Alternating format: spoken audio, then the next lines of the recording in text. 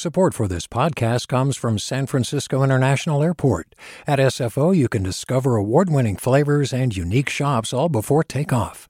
Learn more about what's at SFO at flysfo.com. Hi there, I'm Rand Abdel Fattah from Throughline. If you're listening to this podcast, you know that KQED produces exceptional storytelling that keeps you informed, inspired, and entertained. Their podcasts cover issues from your neighborhood to the entire country and everything in between. Support this work today. You can help us continue to bring quality podcasts to your ears. Just head to donate.kqed.org/podcast. That's donate.kqed.org/podcast. From KQED.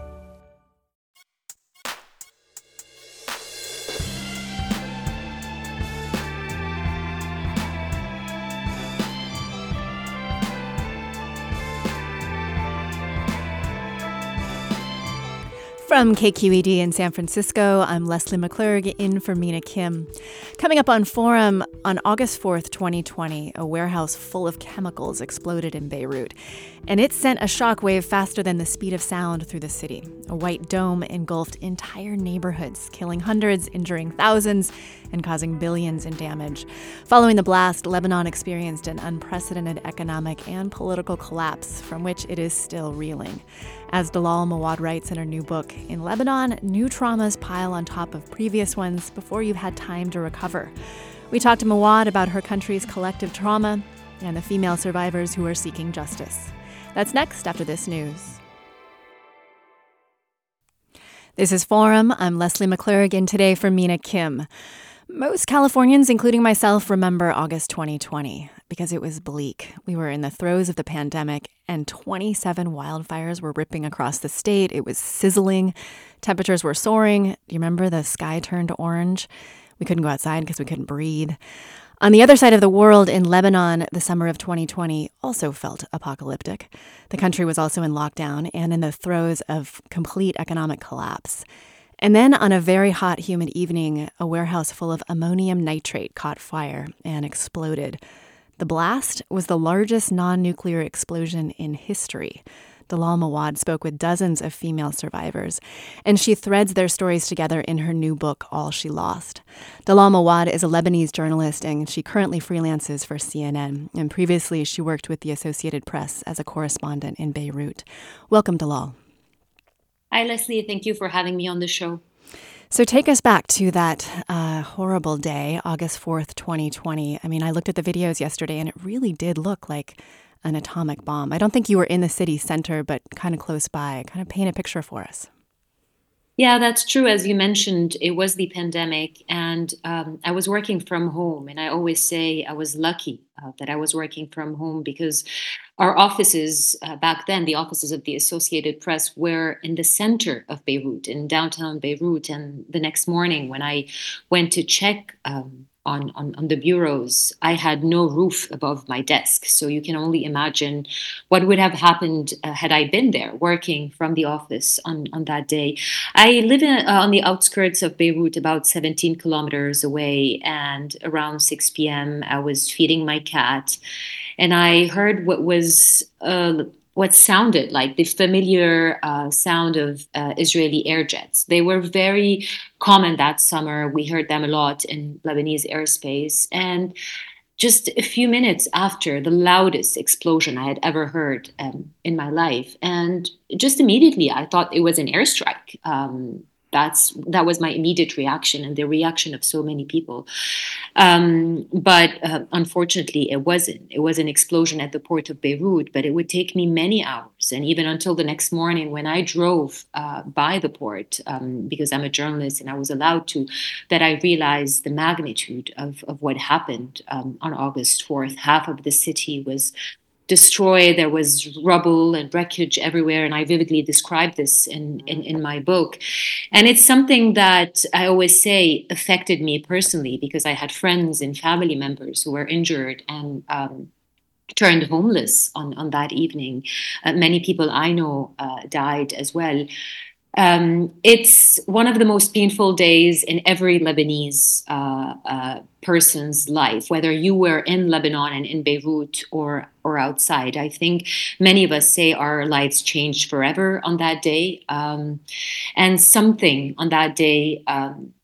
We all lost something on that day. Something in us, something in me really died. And I think Lebanon is no longer the same, unfortunately, since August 4th and since that economic crisis. And a lot of people today are still surviving that economic crisis and lingering with the trauma and the pain from that ill-fated day, and fighting for justice, because 4 years on, we still don't have an official narrative as to what happened. 4 years on, no one, Leslie, not one single Lebanese official has been held accountable for what happened.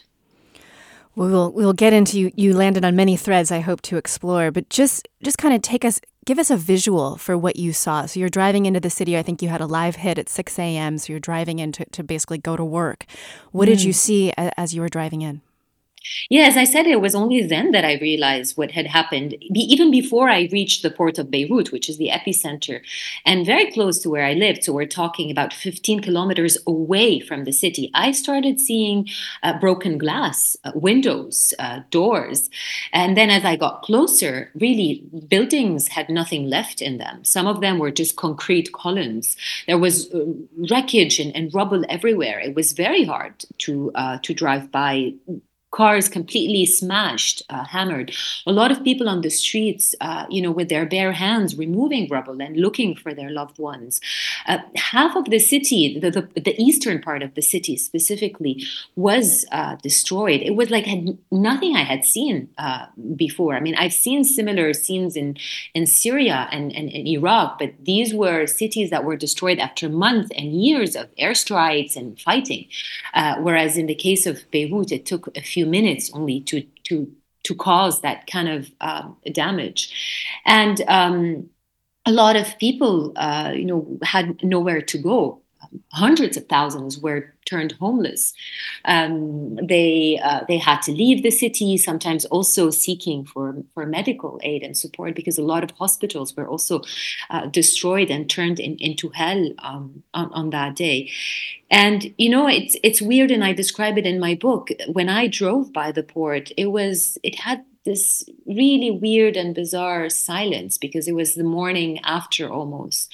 And you have the silos of the port. The port of Beirut has these famous silos, and only half of them were destroyed. And they're still standing, by the way, today. Half of them are still standing. And you go through this survivor guilt. Why did I stay alive when so many died? And you keep wondering, this is where you were every single day. This is where I worked, where I grew up. And for more than 7 years, that ammonium nitrate was there. And I was just driving by it every single day, and could have exploded any day. So it's just sheer luck that so many of us are still alive. And so many lost, though. You obviously tell the story of many, many women. There was a female cardiologist who was at a hospital who could see the smoke begin to billow before the blast happened. Do you happen to have your book in front of you? I'd love for you to read a passage from her perspective at the top of page 6, if you happen to have your book with you. Yeah, I have one. Let me just grab it. Are you talking about Rita? Yes, Rita. I might have said that wrong, but yes, Rita. Yeah. Do you want me to start with the beginning? Just basically her visual. So I think it's the top of page 6. I flew. The force of the explosion hurt so much. I was stuck to the wall, couldn't move, and felt all the pressure tearing my body apart. I saw everything around me fly. It lasted for a while, around 30 seconds because we were close to the port. I couldn't understand what was happening. I could feel something cold running down my face. In my mind, blood is not cold. I asked my colleague if we were dead. Maybe this is what death feels like. I never felt like this before. He told me he didn't know. What was go ahead. Yeah, I mean, you could keep going, but I'm curious. So she's standing there, she's having this massive experience, so painful. And then what did the rest of her day look like? That's where obviously that moment is horrific, but tell me about the rest of her day. Yeah, she was supposed to be going home at that time, and she was stuck at the hospital, and it took her a while for her and her colleagues to get out and realize that they thought the rest of the hospital was okay. They could go to the ER, and when they reached the ER, they realized that it was complete havoc and destruction. And although she was injured herself, she spent the rest of the day helping evacuate patients, treat them, although there was no hospital left. And she recalls how they turned a parking lot into an ER and were treating people outdoors with the bare minimum because there was nothing left, as I said. And it is only later that she realized that she had to treat her wounds because she could no longer go on without getting treated herself. And really, Rita suffered from a lot of trauma after that. She's now based in France as well. She works in Marseille in the south of France. She tells me that, and this is something really powerful that she says at the end. I don't know if you want me to read it, but she says that it's easier for those who passed away, for those who died, because those who are alive have to suffer from that lingering trauma and sense of loss. And it's just so hard to live with that. Oh. Before we go into a break, I'd love for you to tell us the story of Pamela. This was a nurse who saved 3 babies, and a photographer captured a picture of her carrying these 3 newborns out of the hospital, and that image went viral. Tell us about her. Yeah, Pamela was a nurse at one of the hospitals in Beirut, and she actually was taking care of premature babies in incubators. And when the explosion happened, what she did was take 3 of those babies in her hands and try to get them to safety. And she went from one hospital to another, realizing that all of these hospitals were destroyed.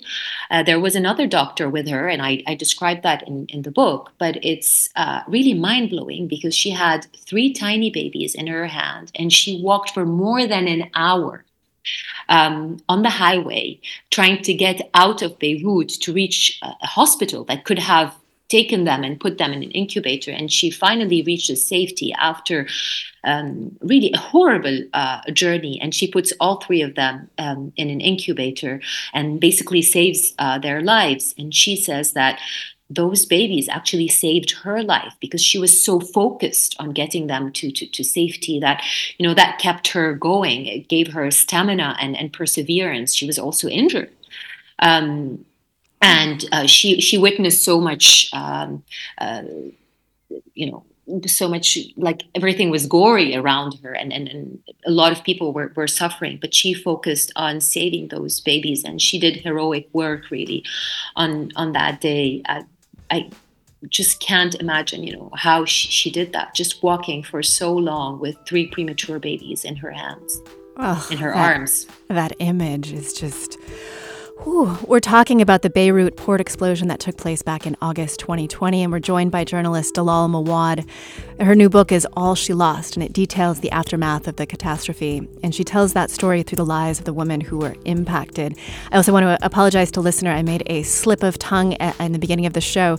The blast was the speed of sound, not the speed of light. We'll be back right after this break to continue our conversation with Dalal. Stay with us.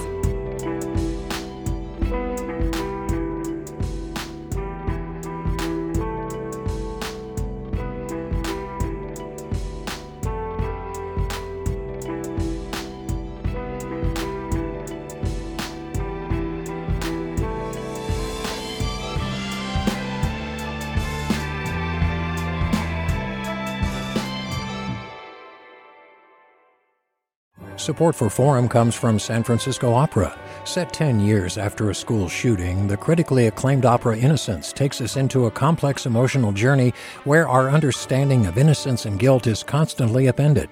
Kaya Sariaho's ethereal score collapses the past into the present as a community of survivors grapple with how to move forward. Don't miss the highly anticipated American premiere of Innocence, June 1st through 21st. Learn more at sfopera.com. We've all got those parts of our house where the internet just won't go. Well, if you had wall-to-wall Wi-Fi from Xfinity, you could worry less about dead spots.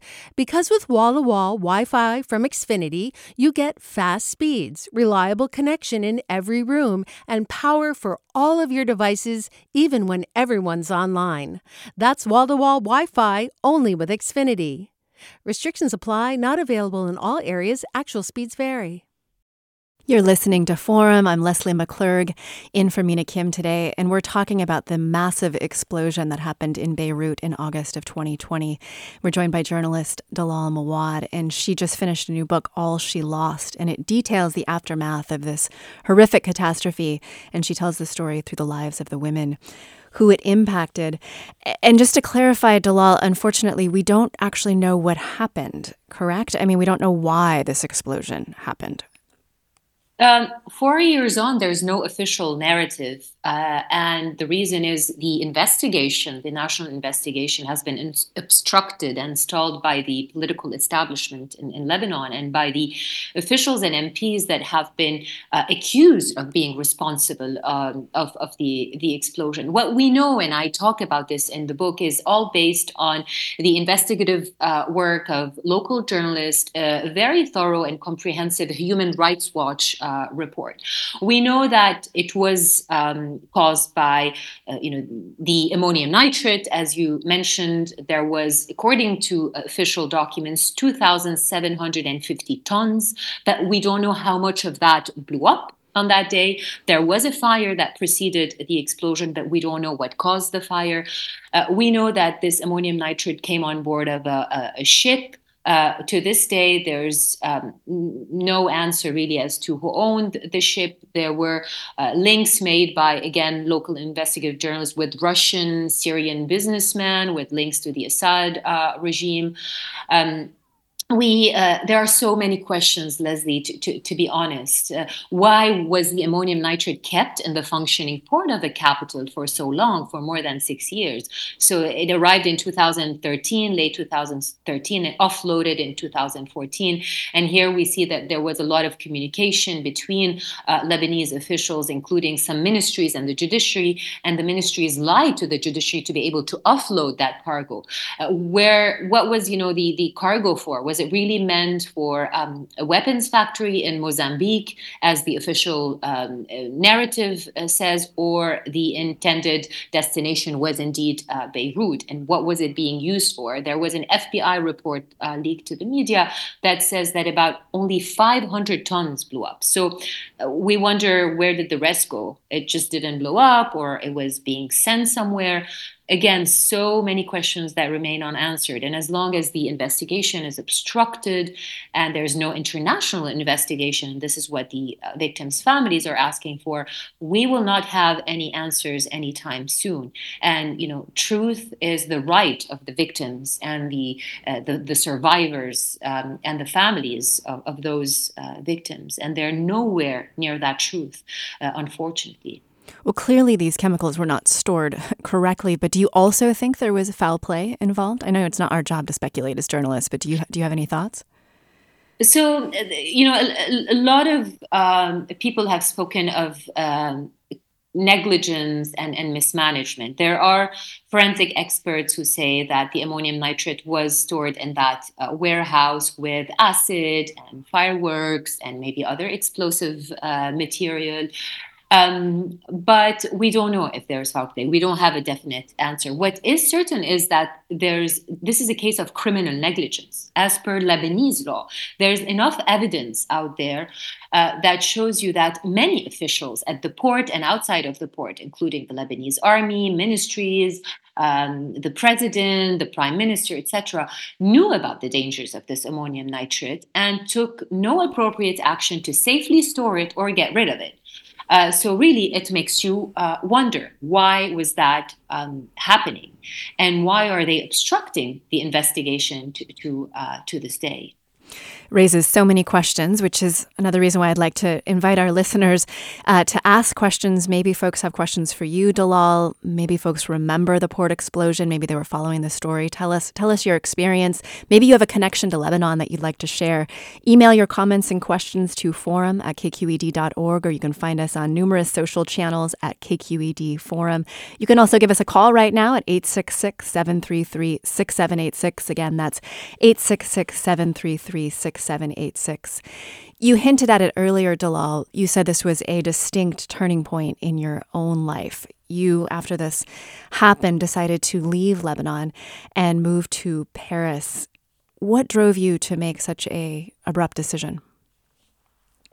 Yeah, as I said, I think every one of us lost something on that day. And I think I really lost my sense of safety in Lebanon. But it was not just that, because I've survived other bouts of violence and war. I think when I saw the trauma in the eyes of my own daughter, who was 4 back then, I realized that the only way to break these endless cycles of violence was to get out of the country. I mention my grandmother in my book, and she lost her husband in 1958. He was killed. It was a politically driven murder following a massacre in my hometown in the north of Lebanon. My grandpa had nothing to do with the massacre. It was just a revenge killing, and he was a victim. And I saw my grandmother living her life and not seeing any sense of justice, because the man who killed him never served prison. He was protected by a politician. And fast forward more than 50 years on, my daughter and I, and so many people of my generation and her generation, survived the Beirut explosion. And look at us. To this day also, impunity is prevalent. And I was like, there's no way I can protect her from all of this if I did not leave. And, because also there was an economic crisis, and there still is one, life in Lebanon was becoming harder and harder. But it's really the Beirut explosion that was a turning point, as you said, and that pushed me to really get out of this violence, so I can protect my daughter and find a place for her and for my family that was more stable and more safer, and where we can really have a future. And yet, safer for your family, but I think you left most of your family behind, including your husband. Yeah, this is very ironic. My husband did stay behind because of his business. He goes back and forth now to Paris, so we've been forcefully kind of separated. And it's been hard for us as a family. It's hard for me. It's hard for my daughter, and trying to find a solution on the long run. I also have my parents, my siblings, my extended family. All of them stayed behind, and this was not easy. But I did this for my own daughter. I just felt like I had no choice. This was not a country where I could raise her. You hinted at the economic crisis there. What was happening in Lebanon a few years prior, basically starting in 2019? What happened with the economic crisis, and what were the conditions on the ground in Lebanon when the blast happened? Yeah, Lebanon was reeling under the burden of an economic and financial crisis, which has been labeled by the World Bank as one of the top 3 crises since the 19th century. When the blast happened, 80% of the Lebanese were already under the poverty line. The Lebanese pound had lost more than 80% of its value, so it was devaluating at very high speed. People were suffering from hyperinflation. They had no access to basic goods such as medicine because of the currency devaluation. Imports were affected. Lebanon is a country that relies heavily on imports. The crisis was triggered in 2019, so a year before. Things were already worsening, and people took to the streets to protest the worsening economic conditions. The banks shut down for more than 2 weeks, using the protests as a pretext, saying for security reasons we're shutting down, but in fact they were just buying time. And when they reopened, there was a bank run, and people realized that they had nothing left in their bank accounts. All of their deposits and savings were mere ink on paper, to be honest. The Lebanese were victims of what we call a Ponzi scheme. So the central bank was taking, their money from the commercial banks, giving it to the government. Just to put it very simply, it's more complicated than that. They were lured by very high interest rates, and all of that money was gone simply because Lebanon had a very successive corrupt governments that had spent all of that money, and Lebanon had a deficit, a trade and a budget deficit, etc. And so with this financial crisis, just everything blew up, and people were locked out of their savings. That includes me, my husband. We lost everything, and every single Lebanese, even those living abroad, had money in Lebanon because of these high interest rates. They were attracted by these interest rates, and so you can only imagine. When people have nothing, their lifetime savings are gone, the currency is devaluating, there's no access to medicine. Things were really, really bad. And we thought we had hit rock bottom in August 2020. And then the explosion happened, and you feel like really this is a bottomless abyss. You don't know how deeper you can dive. And to this day, the Lebanese are suffering because the political establishment did nothing to enact any reforms or do something about the economic crisis. They're just normalizing the crisis, impunity. There are two crimes that were committed. This crisis, this economic crisis, is one, and then the Beirut explosion is another. And again, no one has been held accountable for either or. And the Ponzi scheme was orchestrated by the central bank governor, who today is wanted by many European countries for money laundering and embezzlement. That's another offense other than the Ponzi scheme. And he was, in partnership with the political establishment and the commercial banks, who have on their boards a lot of the Lebanese politicians, unfortunately. It's obvious in your voice, but you write it in the book. You say you haven't made peace with August 4th. You say you failed. You feel like you failed as a journalist, as a Lebanese, and as a human. You feel guilty for being one of the survivors. Is this book, this memoir that's narrated by women, kind of your offering for all of those feelings, reconciling those feelings? I think it helped a lot to process what happened on that day, to process my own personal experience, but also my experience as a journalist, because this was the hardest assignment I had ever covered in my career, because it felt so personal, and I couldn't keep that distance that we're told to keep with a story. You feel like you're part of the story, unfortunately, because it hits you, it impacts the people you love, the city where you grew up. And so I think the process of interviewing these women and, having access to their stories and sharing their pain and writing about it helped me process my own feelings. And I wouldn't say I found peace, because there's no justice. And if there's no justice, no one will find that peace. But I think it partly helped me definitely process my own trauma and, just take some distance and reconsider whatever happened that year and what came after. Because we went through hell really for 3 or 4 years until I got out, and maybe other people who are still there, people that I know, are still suffering every day, including some of the women in the book who are still surviving these myriad of crises. I imagine as you were doing your reporting in the days after the explosion, you came across a story, a woman where you thought, maybe it wasn't in the days after, but in the months after, whenever. Was there a particular woman's story that you'd like to share that you knew you had to tell a book, knowing what had happened to her?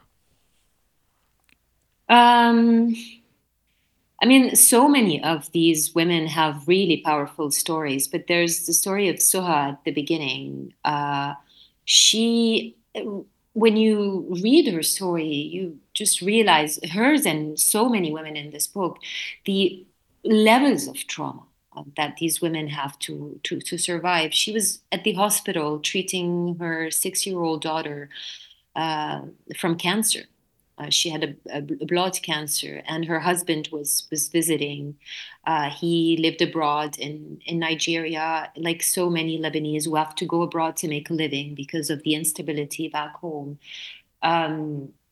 And it was his first time visiting since the pandemic had started. And he was by the bed of her daughter when the explosion happened. And the kid who survived had to see her father get killed. And he was killed in a hospital room. You go to a hospital to survive.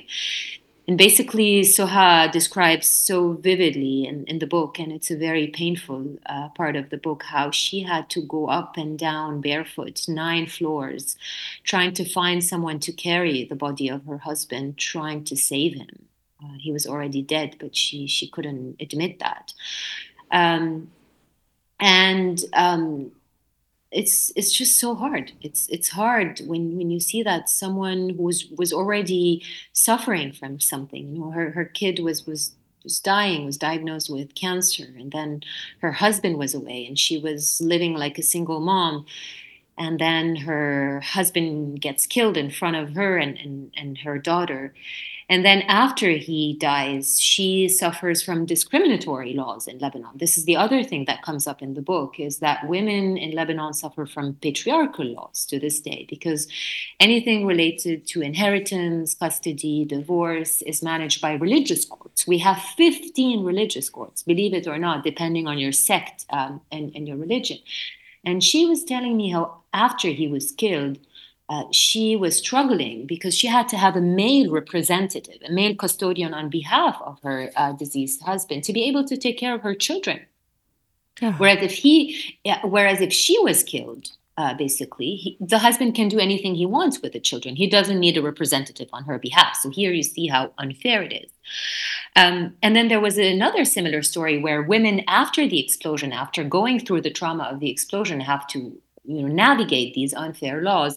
Her name was Liliane. She suffered from a trauma in her head, and she was in a coma. And when she woke up, her husband kidnapped her newborn son. And to this day, she has not been reunited with him. She's now in Turkey getting rehab, speech therapy, because she lost her ability to speak after the explosion. And to see her having to fight for that, for the custody, and to be reunited with her young child after having survived this, is just so unfair. And again, it's because of religious laws and very discriminatory laws against women in Lebanon. And a bit ironic, right? Because Lebanon is sort of billed as one of the first and most pro-feminine countries in the Middle East. Yes, and there are very vibrant feminist movements today in Lebanon, but unfortunately it's an institutional and structural problem. The laws are very patriarchal. Those in power are mostly men. It's a confessional system where religion really interferes in people's daily lives because, as I said, all these personal status issues are managed by religious courts.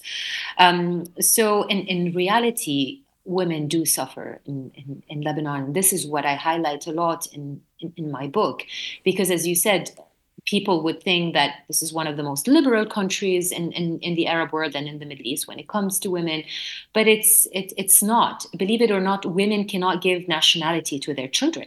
This is one thing that a lot of people don't know. So if you are Lebanese and you marry a foreigner, your kids are not going to get a Lebanese passport. They will have to have a residency living in Lebanon. So there are a lot of unfair laws. It's societal, but it's also very much institutional and structural.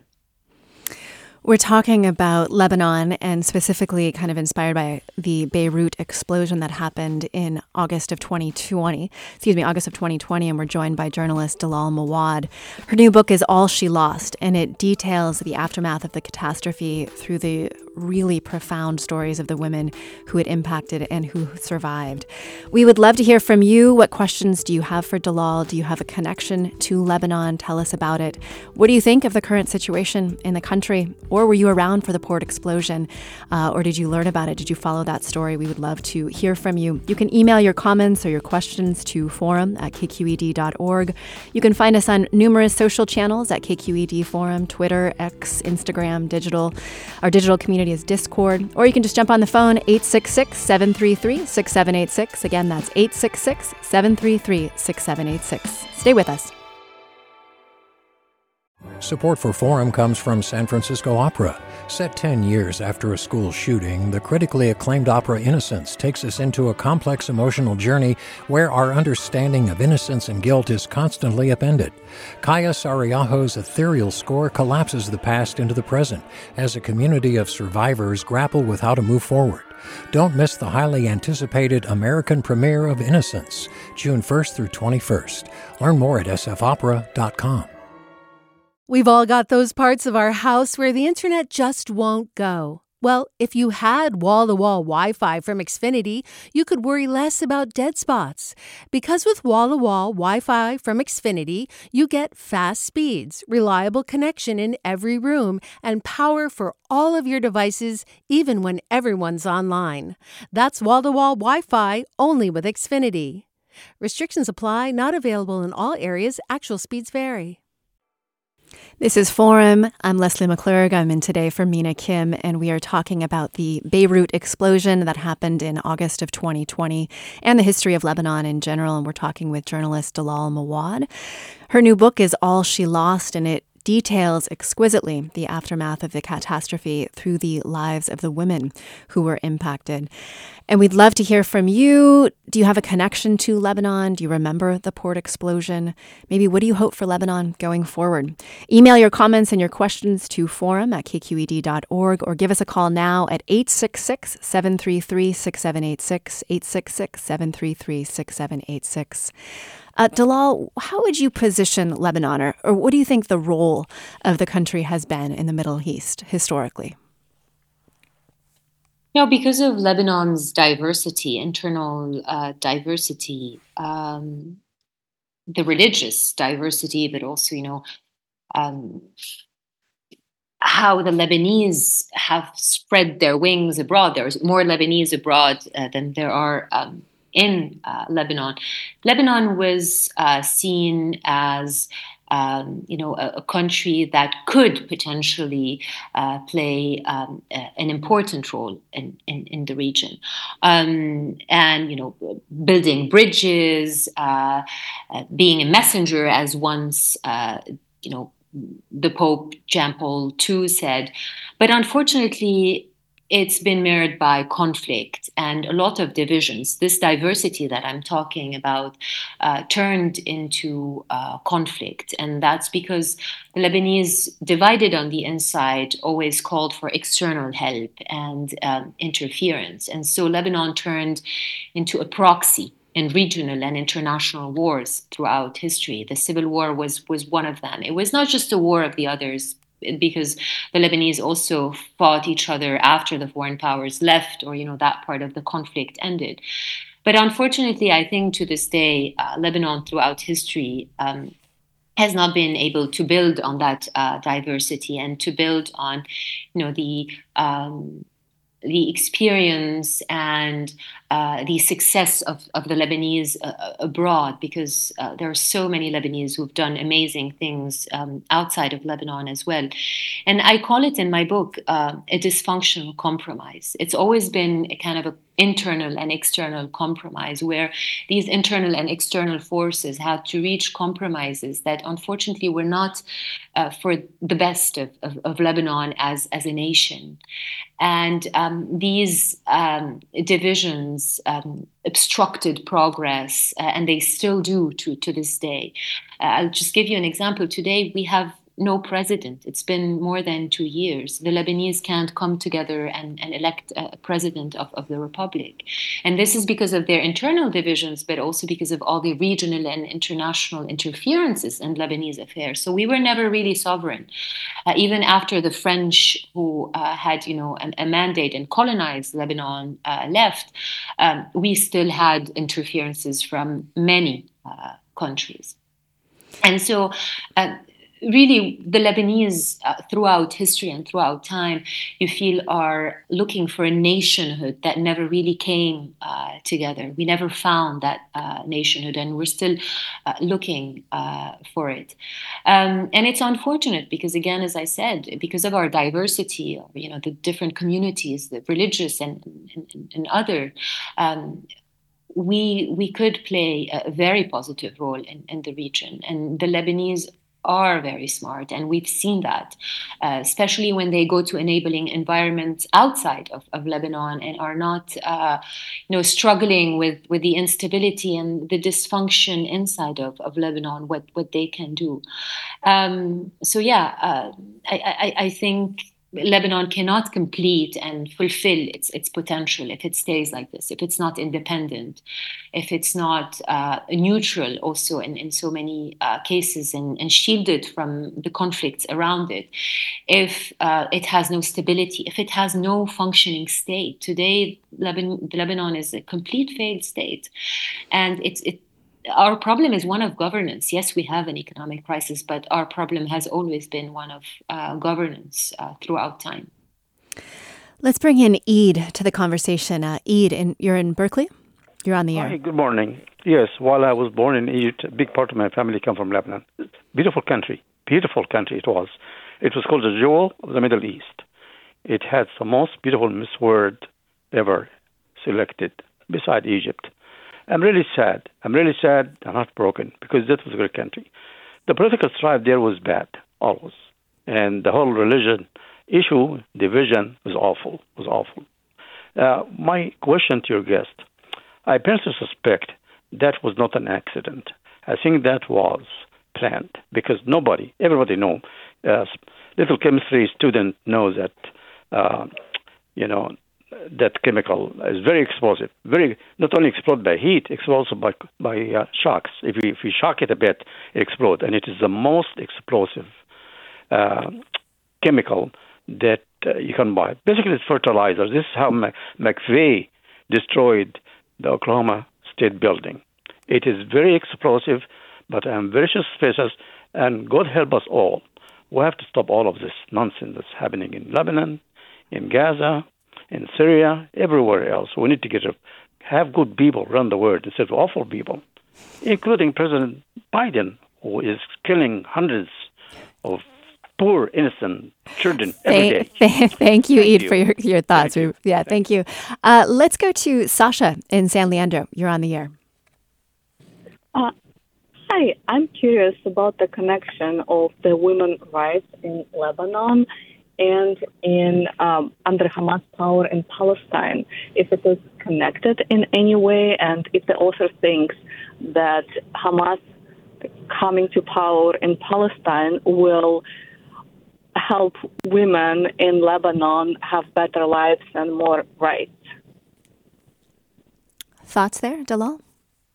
I don't see the connection, to be honest, between women in Lebanon and Hamas being in power.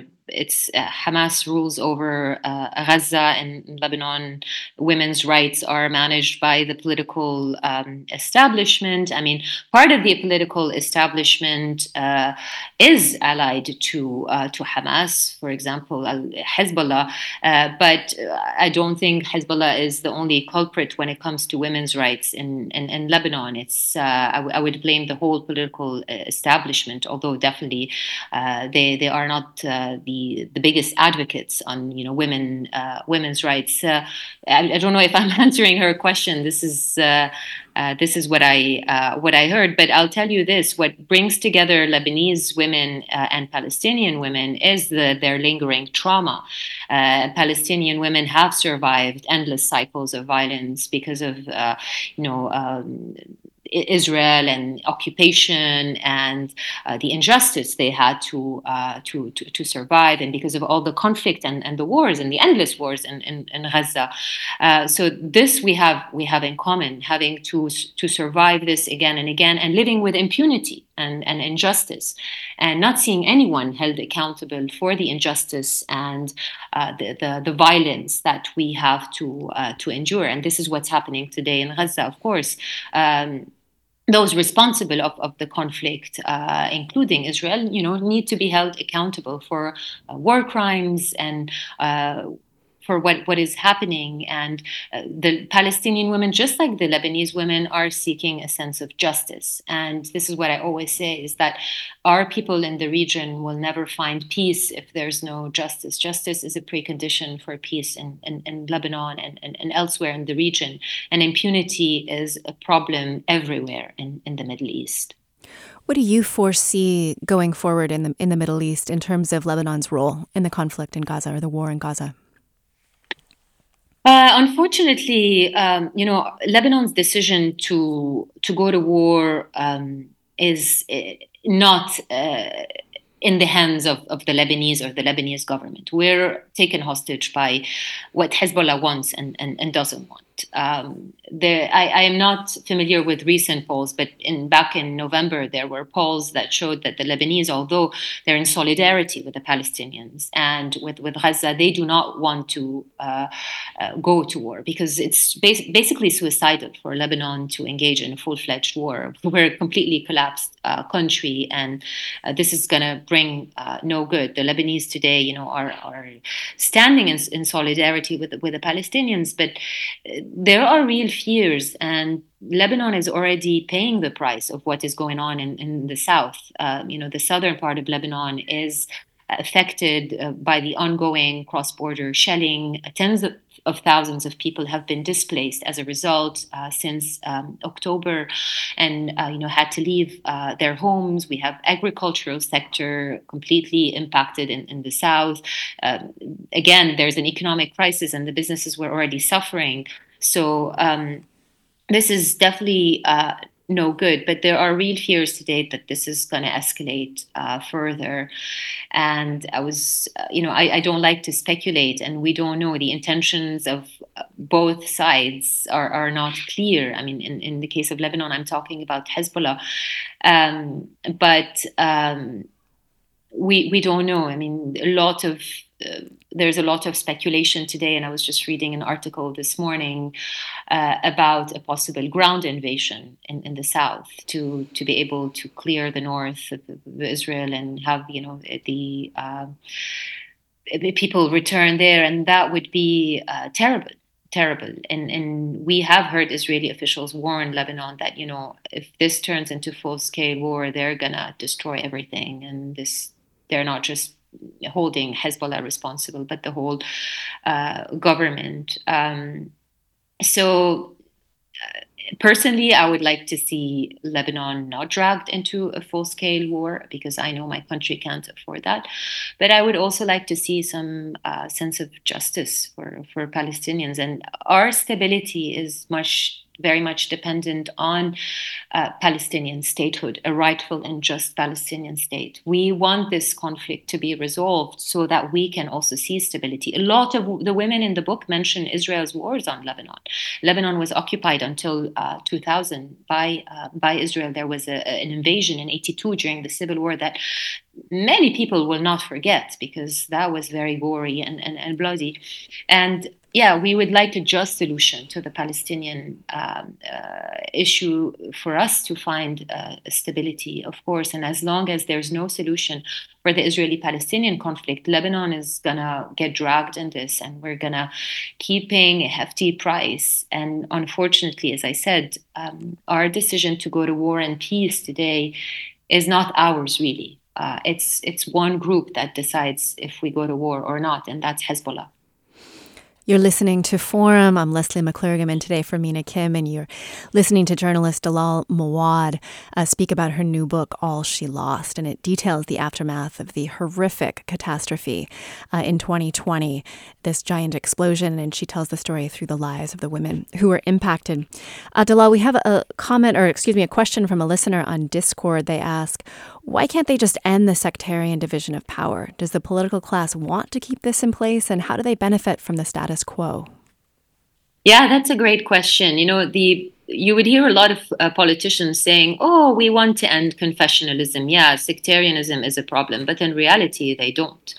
They're very happy with the status quo. It makes them very resilient. I always say the Lebanese are not the ones who are resilient. It's the political establishment. It allows them to thrive. So they've built this patronage network, clientelism, around this sectarian network. And the port of Beirut, where the explosion happened, is the perfect example, where they divide the spoils of the state institutions among themselves, and they appoint representatives, civil servants that are loyal to them, so that they can manipulate and use state institutions for their own benefit and for their own communities. And they use sectarian representation to stay in power and to put those they want in power. And sectarianism is basically making the Lebanese system dysfunctional. They didn't even implement, that agreement they reached at the end of the civil war, which is known as the Ta'if Agreement, which actually if implemented, might have resolved many of the problems, because one example is that the parliament is no longer divided among sectarian lines, but there's a Senate for the various confessions, and the parliament is secular. Today, we still have a sectarian representation in parliament. And briefly, they don't want to get rid of the sectarian system because it helps them stay in power. Well, you talk about a bit, and I would say a bit of cautious optimism in the new members of parliament who were elected in 2022. What are your current feelings about the leadership, and are you still cautiously optimistic that things might turn in a positive direction? I think I've become more pessimistic, to be honest. I know, I hear that. It's no longer cautious optimism.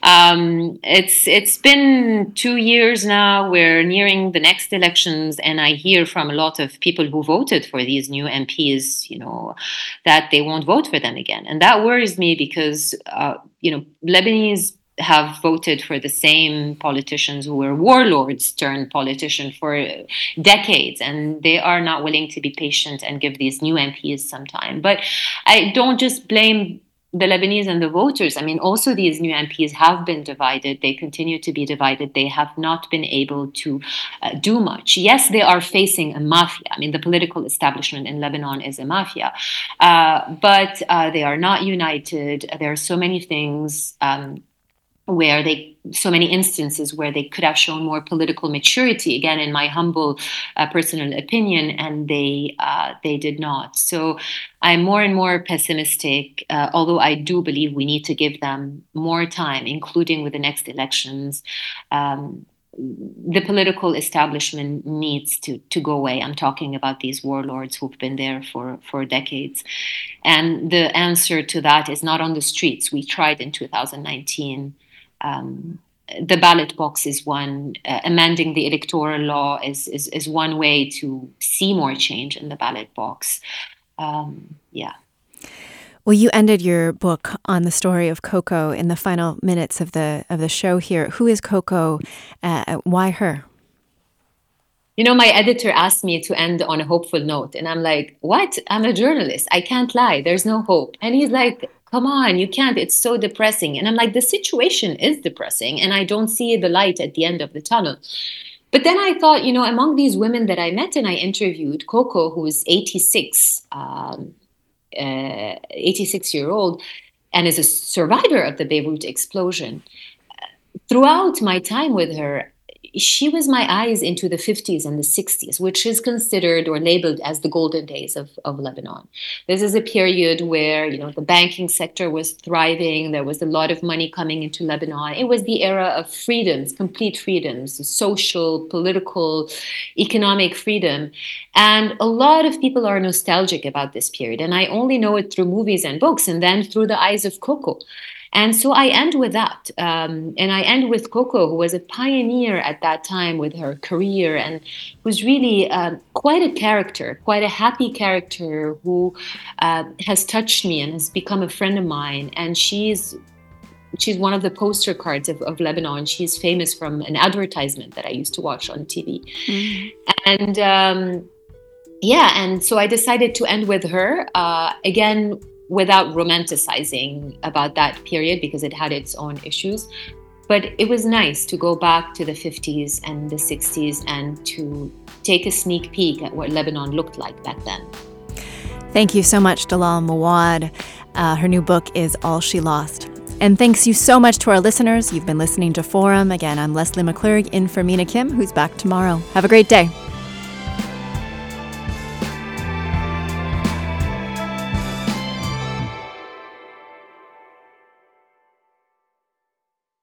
Funds for the production of KQED's forum are provided by the John S. and James L. Knight Foundation, the Generosity Foundation, the Germanicos Foundation, and the Heising-Simons Foundation.